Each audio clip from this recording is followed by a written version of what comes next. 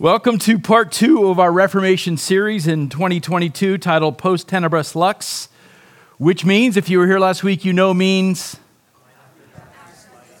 after darkness, light. So we are looking at the spiritual darkness that had settled over the church during the Middle Ages and then the light of the gospel that began to shine through that darkness beginning in the early 16th century. And by the way, can I just take a moment to thank you guys for your gracious love for me? The fact that you're letting my historical nerd flag fly for 2 Sundays this year, I love you guys. I appreciate you so much. I know it's a little strange. You come to Oak Hill and you expect to be able to open up your Bibles and have a particular passage exposited. And for 2 Sundays, we're not really doing that. I know that's weird and a little bit hard because I love to do that as well. Rest assured, next Sunday we'll be back in John 15. And we'll do exactly that. But today we're gonna do a whole bunch of history. We got maps, we got timelines, and we're also going to talk about some doctrine. Now, last Sunday in part 1, remember we were going to do a pre-Reformation message and a post-Reformation message. So last week we covered the pre-Reformation era, and we answered the question: what were the conditions in the 16th century in Europe that caused this momentous theological revolution to sweep across Europe? And if you missed last week's message, I sort of gave all the introduction for that. Go to our YouTube page. I think it's worth giving a listen to part 1 if you missed it. Today, though, we're going to fast forward through the Reformation and talk about the post-Reformation era. What were the end results of all that took place and all that God did during this time? What we want to look at as well is the aspects of Reformed theology that today we here at Oak Hill have adopted as our own, and parts of Reformed theology that we haven't adopted, and hopefully to explain why. Before we go any further, let's review the goals that we established last week, the goals of this series. Why do we do Reformation? 3 goals. Number 1, to appreciate our historical and theological roots. All of us here, our faith is rooted back in the Reformation. Now, it goes obviously back to Christ and the apostles and the early church, and then there's this weird time, right, this 1,000 years to the time of the Reformers. So we're all impacted by the Reformation. Number 2, to see how God sovereignly moved in history through his servants, right, through circumstances, to ultimately restore his word as truth and to restore his church as well. And then number 3, as children of the Reformation, we want to grasp the importance of the doctrine that we believe today, that we stand firm in even today at Oak Hill. Make sense? Now, if you were with us last week, you know that we looked at a world map so that we could visibly see the context of the Reformation. And so I'm going to put this back up so you can see it. There's, including the little blue dot. You see it? And right there in the Middle East, what is that? That's Jerusalem. We're always going to identify Jerusalem on the map just so you can see where it all began, right? Well, the reason I wanted you to see a world map last week so that you could get a visual image of just how small the known world was in the year 1500. At the time of the Reformation, of the 7 continents, 4 were still completely unknown. This is only 500 years ago. 4 of the continents were unknown, and the 5th, Africa, was still 90% unexplored. So it's hard to believe that was just 500 years ago. Now, some very astute folks in our church came up to me at the end of the service last week, and they said, "Hey, Jeff, what do you mean by the known world?" I'm doing air quotes for the recording. The known world. What about all the indigenous people all over the world? Do they not matter? And I said, that's a great point, and of course they matter. They certainly matter because they are made in the image of God, right? And in fact, they matter so much that we want to send missions out to reach every single people group on the globe, true? But when we talk about the known world in 1500, it was simply an issue of cartography, map making, right, and exploration. People living in Europe and Asia simply did not know at that time what lay across those vast oceans. And so accurate maps that show multiple continents really weren't even produced until the late 15th and early 16th century by both Arabs and by Europeans. Now, today, of course, we're well aware that there were indeed indigenous people groups all across the globe at the time. There were undiscovered African tribes. There were the native tribes in North America, the Aztecs and the Mayans in Central America, the Inca down in South America. There was this area called Oceania where you had the indigenous peoples of Australia and the tribes of Polynesia and more, all kinds of people groups that we were just unaware of in terms of map making in that day. Now, last Sunday, we also looked at a map which helped to explain why the Christian gospel developed in such a Eurocentric way. There are historical reasons for that. We saw how Paul and the early missionaries took the gospel in every direction, right? Every direction, but it developed the deepest roots when it went to the west. And a big part of why that it failed to take deep root in the east and in the south in Egypt is because of the rise and expansion of Islam in the 6th and 7th century. Beginning with Muhammad and later Islamic armies, they would conquer vast portions of that territory, the Middle East, North Africa, in fact, edging right up to the very eastern border of Europe. So Islam plays a large role in where the church ends up really developing deep roots. So if I were to show you a similar map now that shows the world religions at the time of the Reformation in 1500, it would look something like this. Okay, again, this is the known world at the time, and Christianity at this point has taken root in that red outlined area. That's where it has gone deepest and is being expanded upon. You see there, Islam had taken over the Middle East at this point, and North Africa as well. And to the far east, you have the land of the Mongols, the Mamluks of India, the Ming Dynasty of China. And amongst those people groups, they had all types of religions, what's called Tengrism, which was the original animist religion of the Mongols. You had Buddhism and Taoism in China. You had Hinduism and Islam in India. And yes, it's true, there was also a smattering of Christianity that survived in those eastern regions. However, only as a small minority, and really basically just an interesting stream of Christianity called Nestorianism. How many of you guys have taken historical theology and studied Nestorian Christianity? Anybody? Okay, interesting. Nestorianism was a version of Christianity that had a heretical view of the person of Christ. And it had been condemned all the way back in the 4th century. So for 1,200 years, it had been completely condemned, but it had survived to some extent in the eastern deserts on the map. And in fact, we know for a fact, based on the writings of the descendants of Muhammad, that it was Nestorian Christians that Muhammad came into contact with during his caravan days in Arabia. And in fact, you probably know that Jesus shows up quite a bit in the Quran. Well, he shows up in a very twisted way because of the fact that Muhammad had basically dealt with Nestorian Christians. So there was some Christianity in the East, but not much. Now, last week I also reminded you to think about how closely aligned the Reformation was with New World exploration. Listen for the dates here. We know that Christopher Columbus made 4 voyages to the New World on behalf of Spain, right? And they were from 1492 to 1503. And Luther hangs his 95 Theses in 1517, and 2 years later, Cortez lands on the coast of Mexico in 1519. So all of these things these really world-shaking events are all taking place at the very same time. Now, here's what European explorers set their eyes on. See all the little squares? This is what the European explorers were looking at. The Portuguese and the Spanish were the earliest and most active explorers in the New World. The Portuguese are in pink there, focused mainly on Africa, but also set up an expansive kingdom in Brazil. The Spanish, the yellow squares there, mainly the Caribbean area. That's actually where Columbus landed, right? In the Caribbean, Florida, Central America, Mexico, up into California, and of course Peru. So the Spanish were very active. Later, the French get involved, right? The blue square there, and they end up in what we call Canada today and the northern United States. The Dutch in orange focus their attention down in Malaysia and Indonesia and what we call Australia today. They called it New Holland, which makes sense because they came from Holland. And then last to get into the game, during the reign of Queen Elizabeth I, the English, they're in the green square, end up on the eastern coast of the United States, and of course they called it New England. I think we still call it New England, don't we? Isn't there a team called the Patriots there? The New England Patriots? That's true, right. So here's why I bring this up. This is very interesting. In God's providence, exploration of the New World was done exclusively by nations professing to worship Jesus.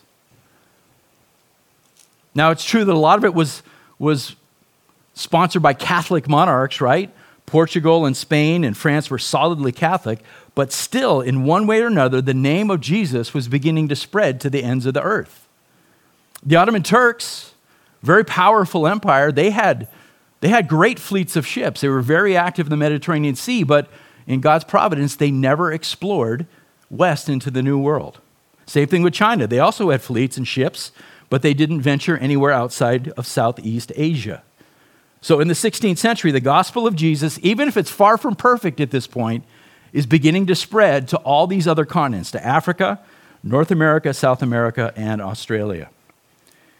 Okay, one more map, and this one is critical. We'll spend some time here. What I want to do is zoom in now on the European landscape at the end of the Reformation. Okay, so we looked at the pre-Reformation. Let's look at what the map looks like at the end of the Reformation. Where do the parties sort of settle? Who ends up where? I know this is a little bit busy, but I'll try to walk you through it. Can you see that okay? All right, the outline in red. This is the region that breaks away from Rome and ends up becoming Lutheran. Lutheran. Now remember, at this point in history, there is no such thing as a country called Germany. Okay, that actually doesn't happen until the 19th century. Can you believe that?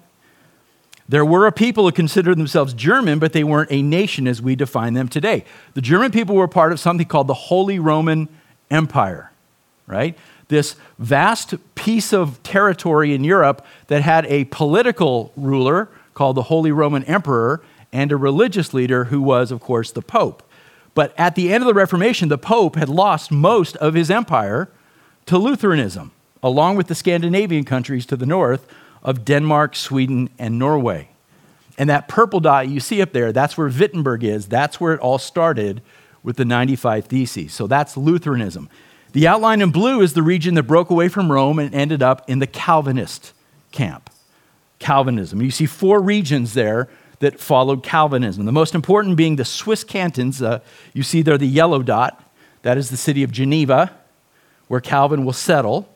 The Swiss cantons were very important, but like Germany, there was no Switzerland at this point, right? Just these, what they called them cantons. We would refer to them like states, like we have here in the U.S., and these states were not at all united in terms of government or religion. In the 16th century, some of the cantons of the Swiss people followed Zwingli.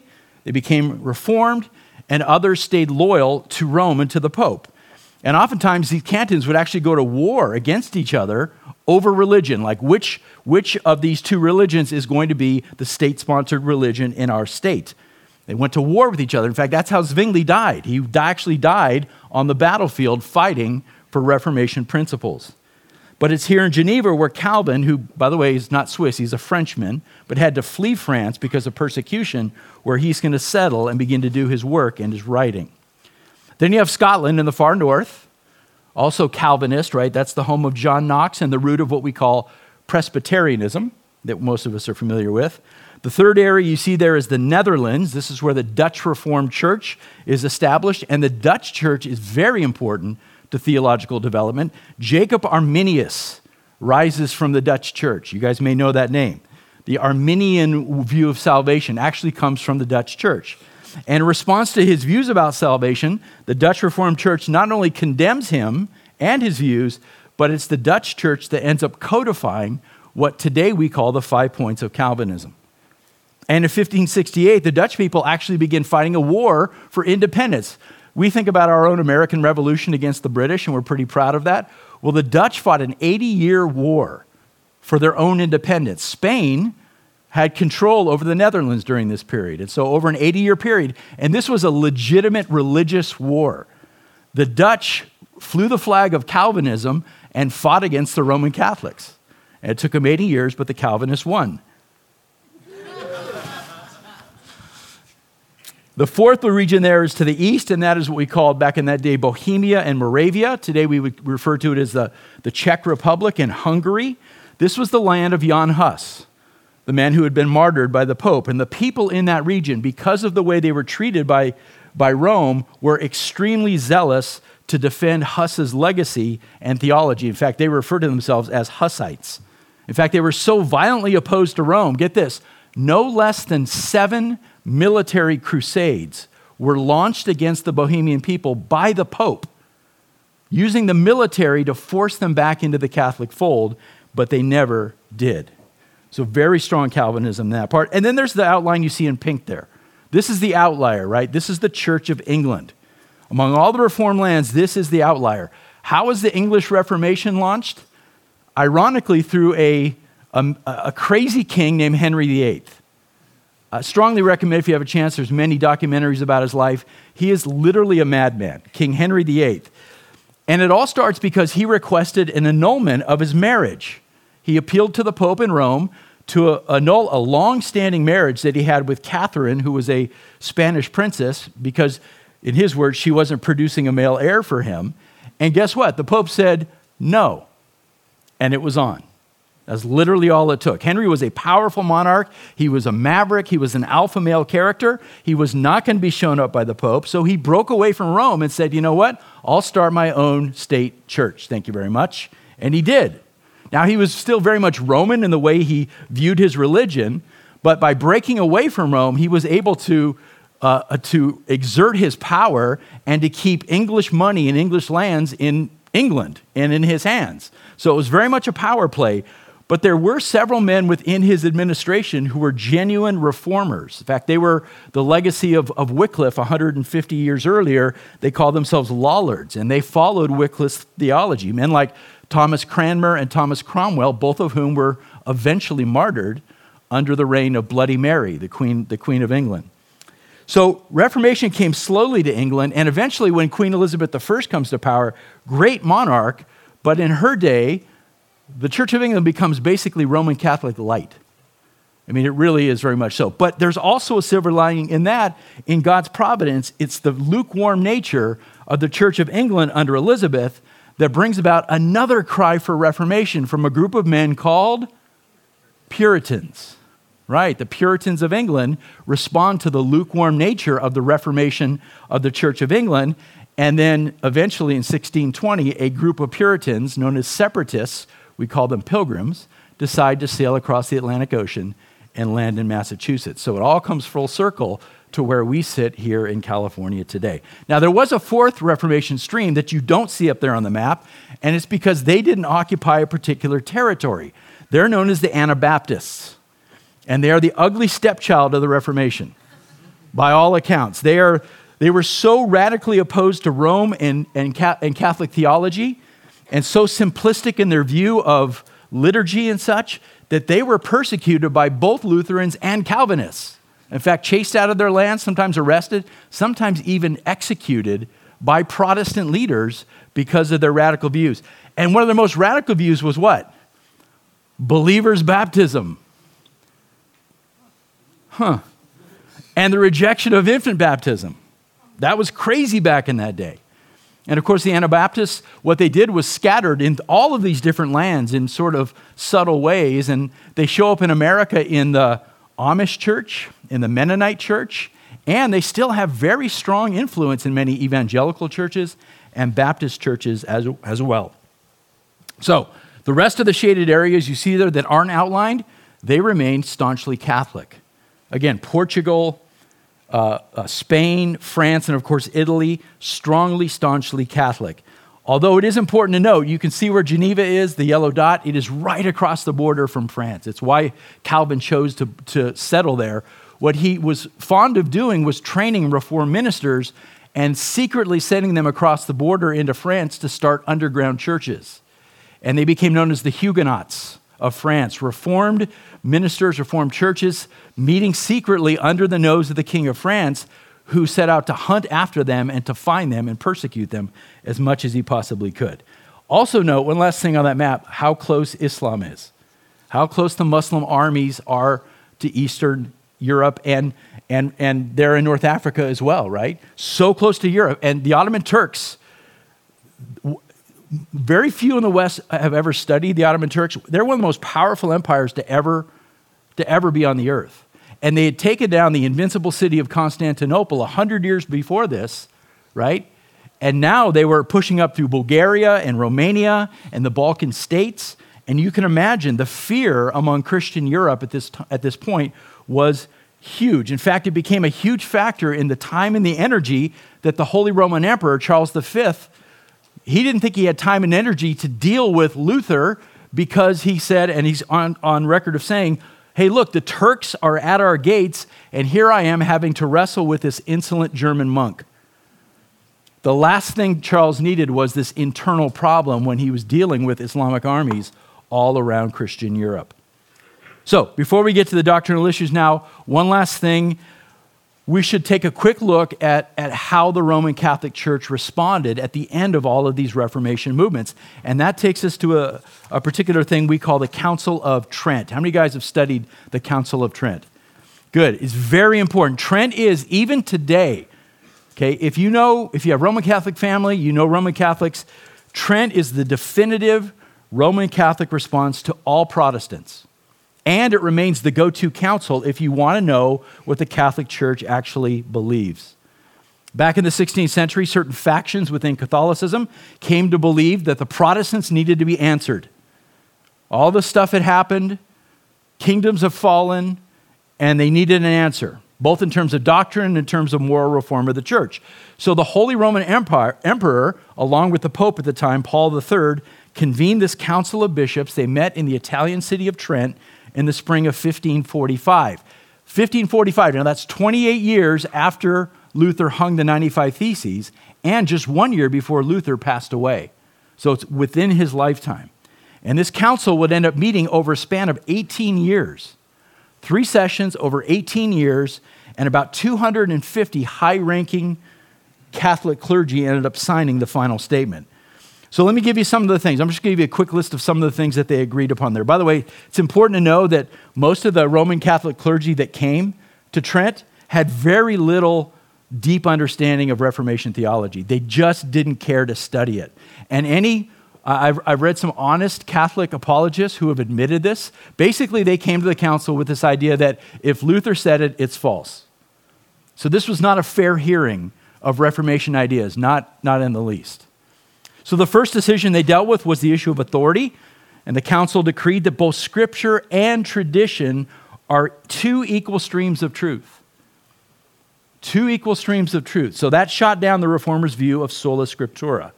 Next, the bishops reaffirmed the church's sole authority to interpret the Scriptures for the faithful, reestablishing the position and the authority of the Roman magisterium. Third, the Latin Vulgate was declared to be the only and one approved Bible of the church. That meant no other translations would be acceptable. The Latin Vulgate only. And on top of that, they declared that the 7 apocryphal writings of the intertestamental period, what we call the Apocrypha, right, would be included in the Vulgate and would be put on the same level as the rest of the canon of Scripture. And they are still there to this day.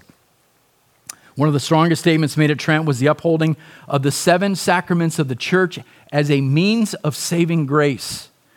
We talked about that last week, as a means of salvation. Trent also forbade what's called the communion in both kinds, meaning that the laity was allowed to come and partake of the bread, but not the cup. Have you noticed that in Catholic churches? Why? Because they said the danger of spilling the precious blood of Christ is too much for the laity to handle. They're also concerned about irreverence, drunkenness, and the sort of the practical aspects of having everybody drink from a cup. But the most severe rejection at the first session of Trent was reserved for the doctrine of justification by faith alone, because that was the one thing that got under their skin the most. Justification by faith alone. Anyone who taught that doctrine was said to be anathema under the Catholic system. What does that mean? Excommunicated from the church and separated from eternal life, as far as the papacy was concerned.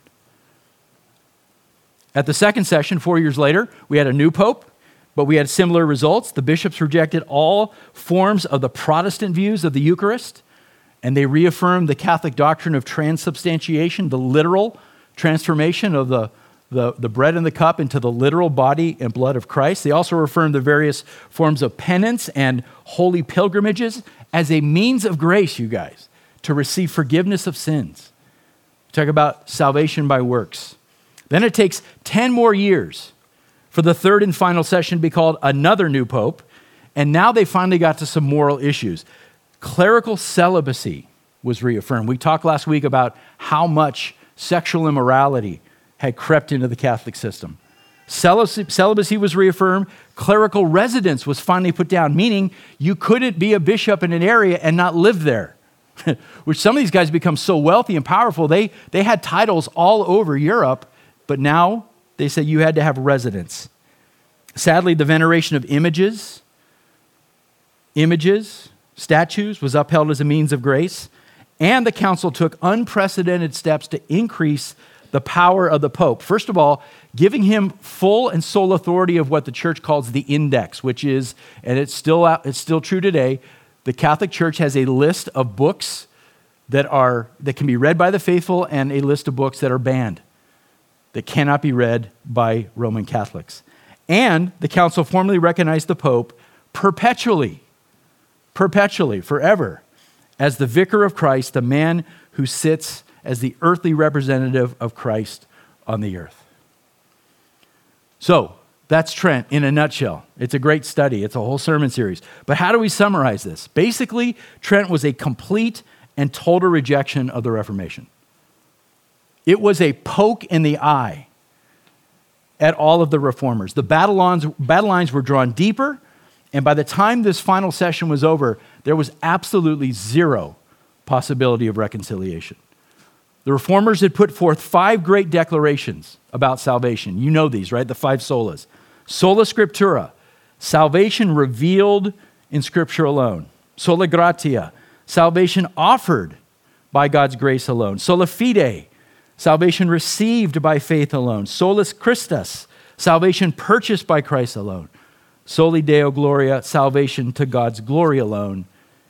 And the Roman Catholic Church responded with this: salvation through the church, on the authority of the magisterium, by means of the sacraments, mediated by the priesthood.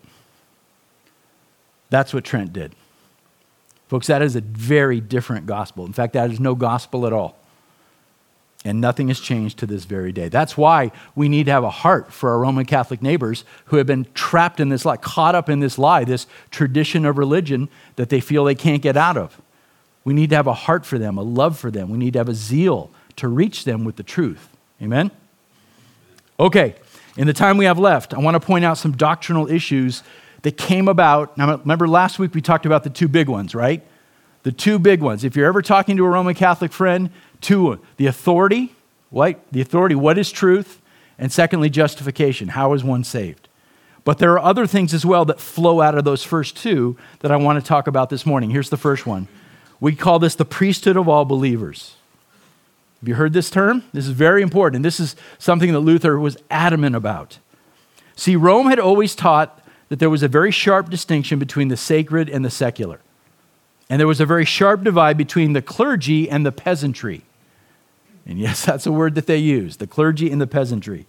Those in the priesthood were said to be of a higher order of men, and the rest were not fit to manage their own souls.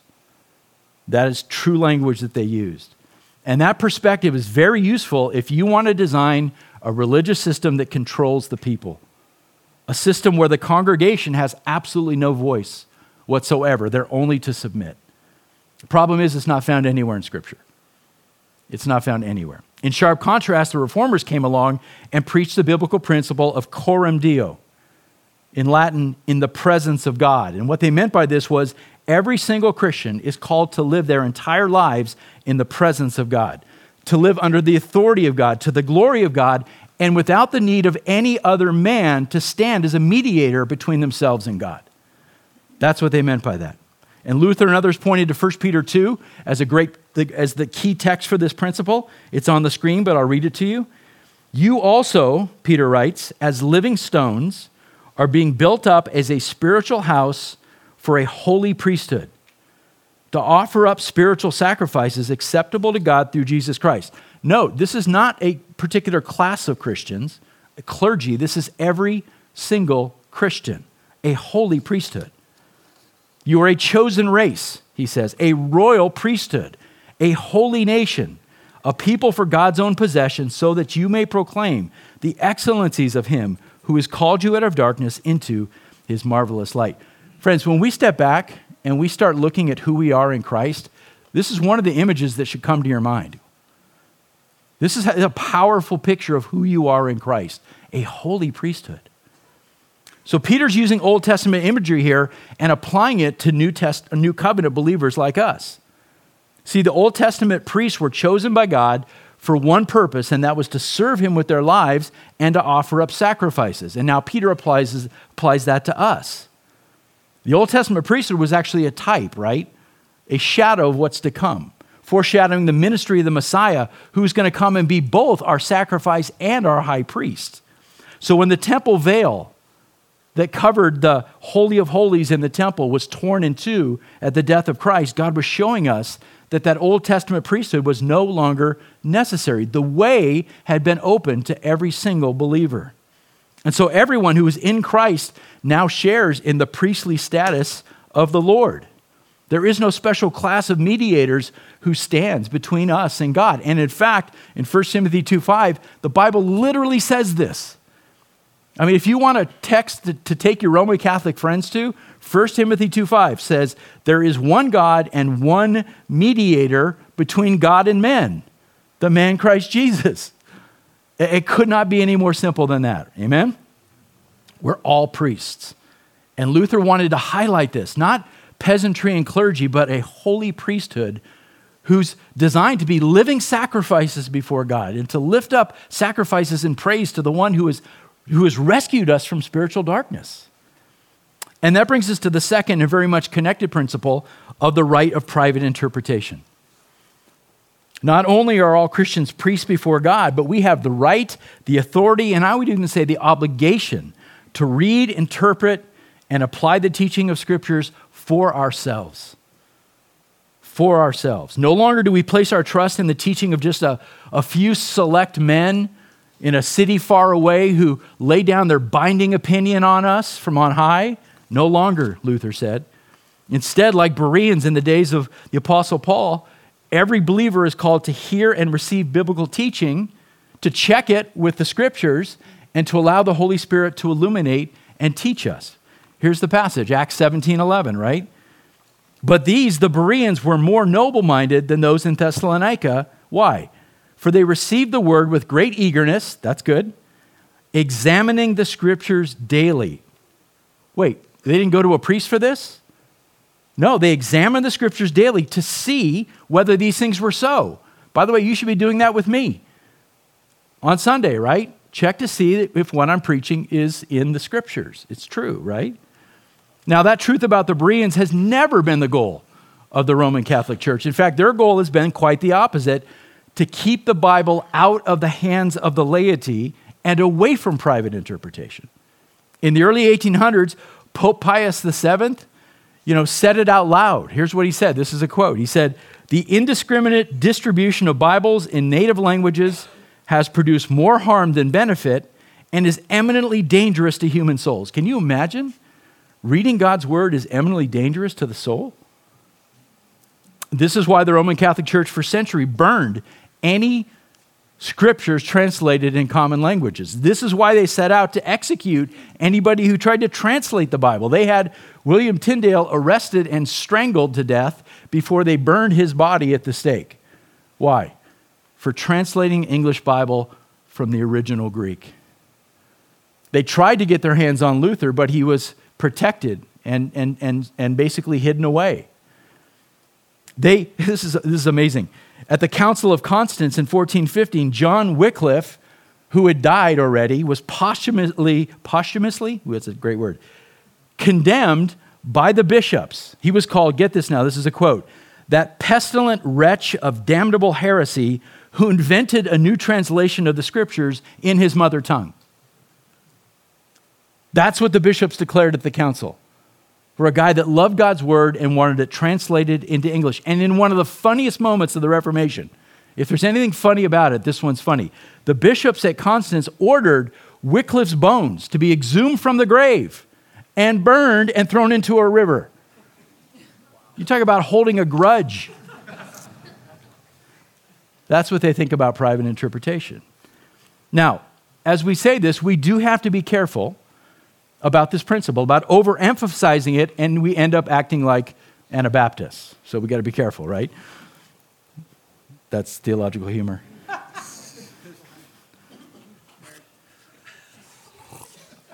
Totally nerdy. Okay, here's what the Reformers didn't mean to imply with this particular right, that every Christian is free to find his or her own meaning in the text. That is not what they meant. Oh, well, I think it means this, or I think it means that. That is not what the reformers had in mind. That would lead to chaos, and that would damage souls, right? No, we're not owed our own personal version of what God intended to say. Okay, the text of Scripture represents the mind of God, and it's our duty as His people to employ a proper hermeneutic so that we're able together as a church to dig out His intended meaning and to do so in a way that is both sound and accurate. So the purpose was not to reject the authority and the function and the office of ministers in the church. In fact, in Ephesians 4, it says that God gave pastor teachers to the church to help in this very thing. And then in 1 Timothy 3, he laid out qualifications for elders who are called to have the gift of teaching. And so proper interpretation of the Scripture is always going to be helped along by those type of men as they're led by the Holy Spirit. So we don't throw the baby out with the bathwater here at all. And this is something the Reformers stressed, that the privilege of private interpretation comes with a great responsibility, right? That churches would learn how to interpret and teach accurately. And that's what we strive to do each and every week here at Oak Hill Bible. Amen? So those are two huge things that we have taken from the Reformed Church and are practicing today. I want to give you a couple that we've rejected, a couple that we've just said no to, okay? 3 in particular. Here's the first one, paedobaptism. Paedobaptism is a staunchly Reformed doctrine, the baptism of infants and children. Now, sadly, today there are quite a few denominations that hold, get this now, that baptism actually saves. That's true of the Roman Catholic Church, isn't it? But not just the Catholic Church, the Eastern Orthodox churches as well, and the Church of England, and the Church of England's crazy American cousin, the Episcopalian Church, teaches that as well. And most tragically, are you ready? Many Lutheran churches teach the same thing today. Now, the Reformed and Presbyterians also baptize infants, but with a different goal in mind. They do not teach that it saves. What they believe is that baptism introduces the child into the covenant community and that it serves as a sign and a seal of the new birth with the hope that someday the child will come to faith, saving faith on his or her own and fulfill that promise. So it's baptism of children and infants, but with a different goal in mind. Now, deep breath on this one. I have a lot of my heroes in the ministry practice paedobaptism. A lot of my heroes from church history, including all the guys we've talked about already, except for the Anabaptists, God love them, they all practice paedobaptism. So there's room for gracious disagreement on this, but you have to know this for sure. If any church or any believer teaches that the waters of baptism actually save, there's no room for gracious disagreement anymore. That needs to be condemned. So we need to find that balance. Does that make sense? It's very, very important. Okay, so what is the Reformed argument for infant baptism? Well, primarily the argument is made that baptism is the New Testament equivalent of Old Testament circumcision. That's the basic argument. So just as circumcision joined an Israelite boy to the Abrahamic covenant, today they would say baptism joins a child to the new covenant. And look, this is an idea that flows out of what egghead scholars call covenant theology. Not going there today. That is a whole sermon series in and of itself. But for today, here's the key thing that I want you to know. There simply is no text in the New Testament that describes baptism as a new covenant replacement for circumcision. You're not going to find it. Now, some will use Colossians 2:11 and 12. You can look it up as to support some connection between the two. But in my opinion, it's a very weak argument and certainly not explicit enough to form a whole doctrine around. But you can look that up on your own. But further, nowhere in the New Testament is baptism described as a sign or a seal of the new covenant or of the new birth. You're not going to find that language. In fact, Ephesians 1 tells us that the seal of the new covenant is not baptism, but a person. Okay, Ephesians 1, 13 and 14, in him, in Christ, you also, after listening to the message of truth, the gospel of your salvation, having also believed, that's key, you were sealed in him with the Holy Spirit of promise, who is given as a pledge of our inheritance. So under the new covenant, we enter into the community of faith, not by baptism, but by believing, Paul says, by placing our faith in Christ alone. And when that happens, you are sealed in Christ by the presence of the Holy Spirit who's given as a gift within you. That's the seal. So in our understanding of this issue, baptism should take place only after somebody repents and believes. That is, they come to saving faith in Christ. And then they're baptized as an outward declaration of faith that has taken place in the heart. It becomes a physical symbol or a word picture of how we've been cleansed from sin and how the going under the water represents the death and burial of Christ, and coming out of the water represents his coming to new life. It is a physical symbol and a word picture that we're to do in obedience to Christ's instruction. Amen? Now, there's a second argument that the Reformed put forward in that, and that's the idea, and some of you may be aware of this, in the book of Acts, there are several narrative stories about entire households being baptized. Entire households, right? So a couple things I would say about that. The implication, by the way, is if it's an entire household, then there must be infants involved. There must be children involved. A couple things. First of all, here's a hermeneutical tip for you. Always be careful about forming doctrine out of the book of Acts. Just be cautious. Why? Because the book of Acts covers a very unique transitional time in the history of the church, and things that happen in the book of Acts aren't always normative for all churches in all times, right? In other words, sometimes it's descriptive and not prescriptive, the book of Acts. So that's just a caution. But second, there's no way to know the ages of the people involved when it just says entire households. There is no explicit statement anywhere in the New Testament of a child or infant being baptized. Explicitly, none. Third, throughout the book of Acts, the Bible says over and over again that the people being baptized had a few things in common. Number one, they listened to the word of truth being preached by the apostles. Number two, they repented of their sins. And number three, they praised God and sometimes even manifested miraculous spiritual gifts. Friends, those are all things infants can't do. Those are all things that children cannot do. They cannot make that conscious decision to repent of their sin or to put their saving faith in Christ. They cannot commit to following after the Lord. They cannot possibly identify with this concept of cleansing of sin and being buried and raised to new life in Christ. This should be obvious to us, but it's not to many. But infants and children cannot do that. Now, the third argument for beta baptism is really quite silly, but I'll bring it up because it leads me to a really important point. In Matthew 19, the Reformed will say, Jesus said, "Let the little children come unto me." That's great. It has nothing to do with baptism. Okay, it proves nothing about baptism. Yes, Jesus loves children.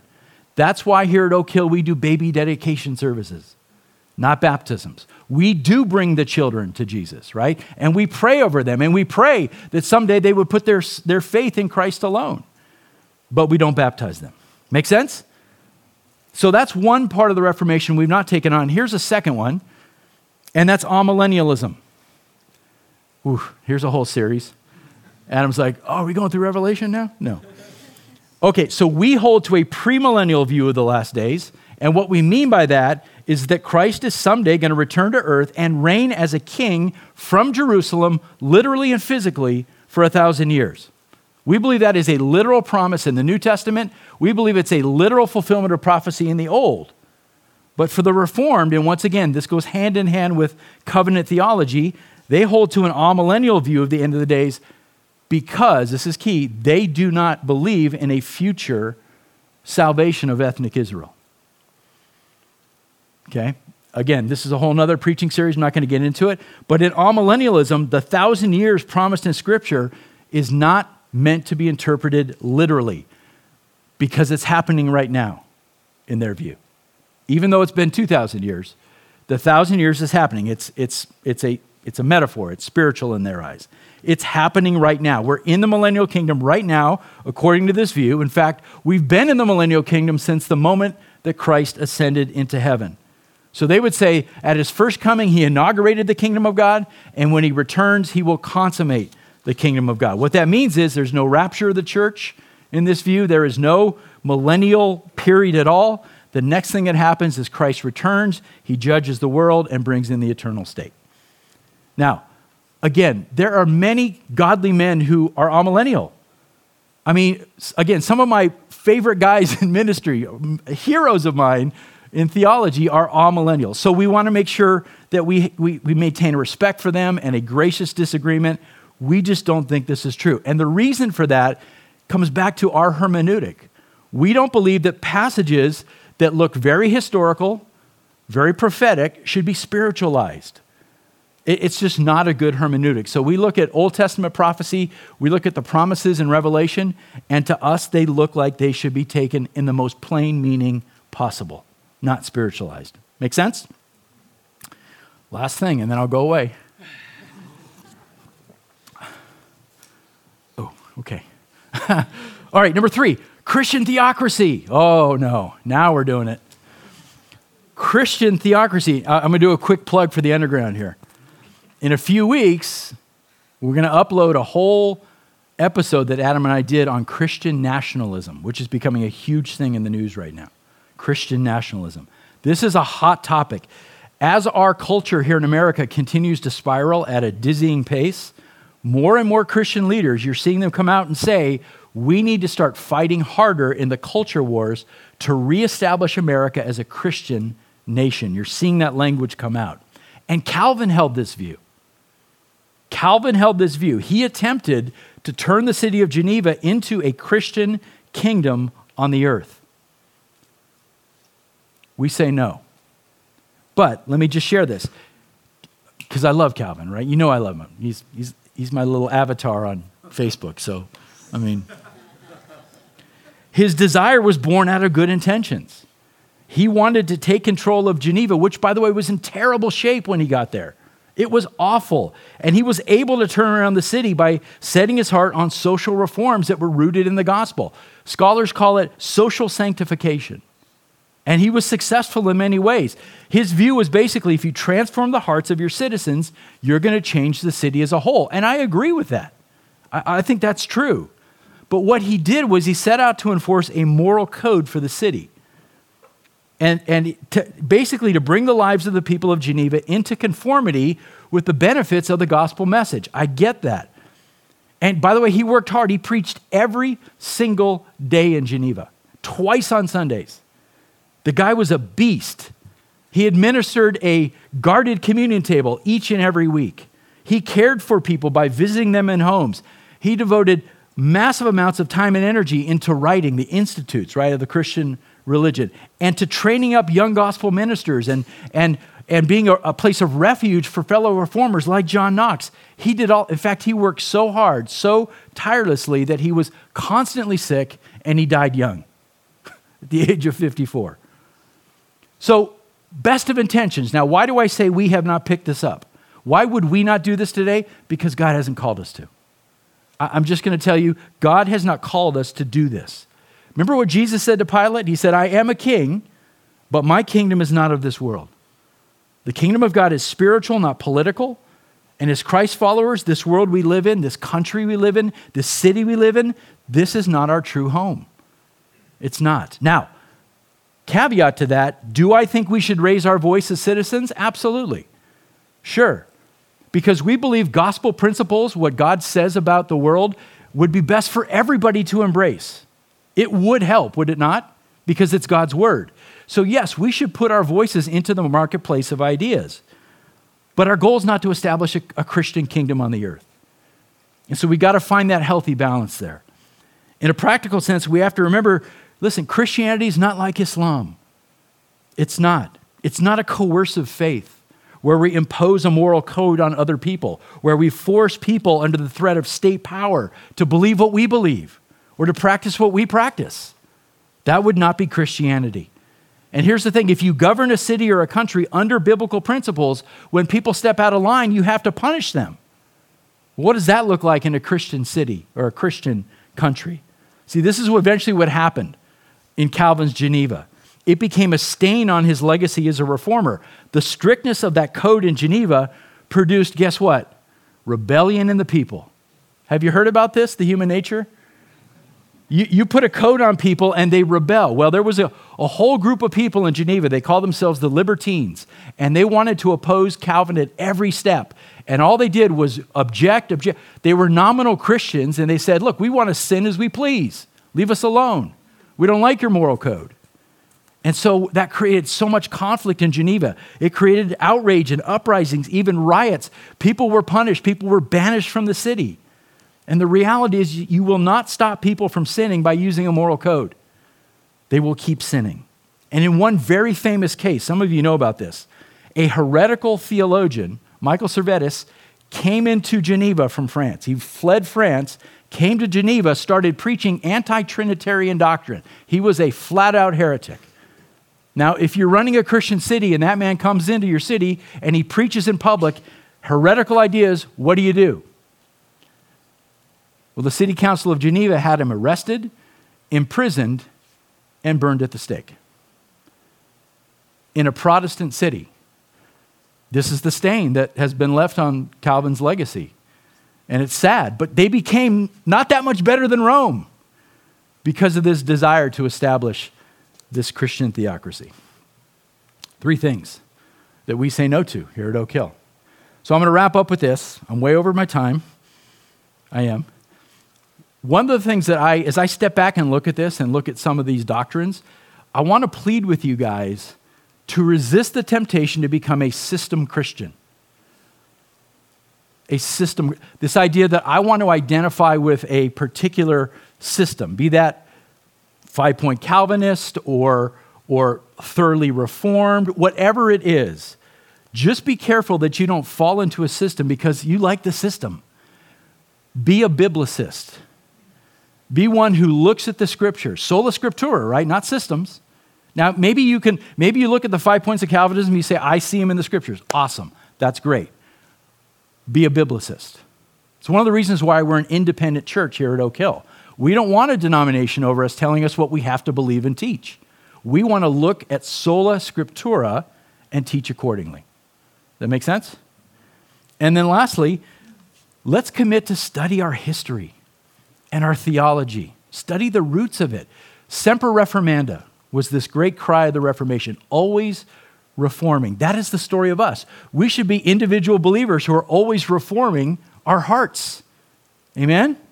And as a church, always reforming this place, this local church that we love, so that more and more it conforms with the Word of God. All right, that's enough. Let's bow our heads. Oh, Lord, thank you for time today to talk about your sovereignty, to talk about the great things you have done in our world, the way you have, in your providence, spread the gospel to the ends of the earth, Lord, and the fact that you call us to be a part of this kingdom and a part of this movement, this part of this constantly reforming process, Lord, in this church.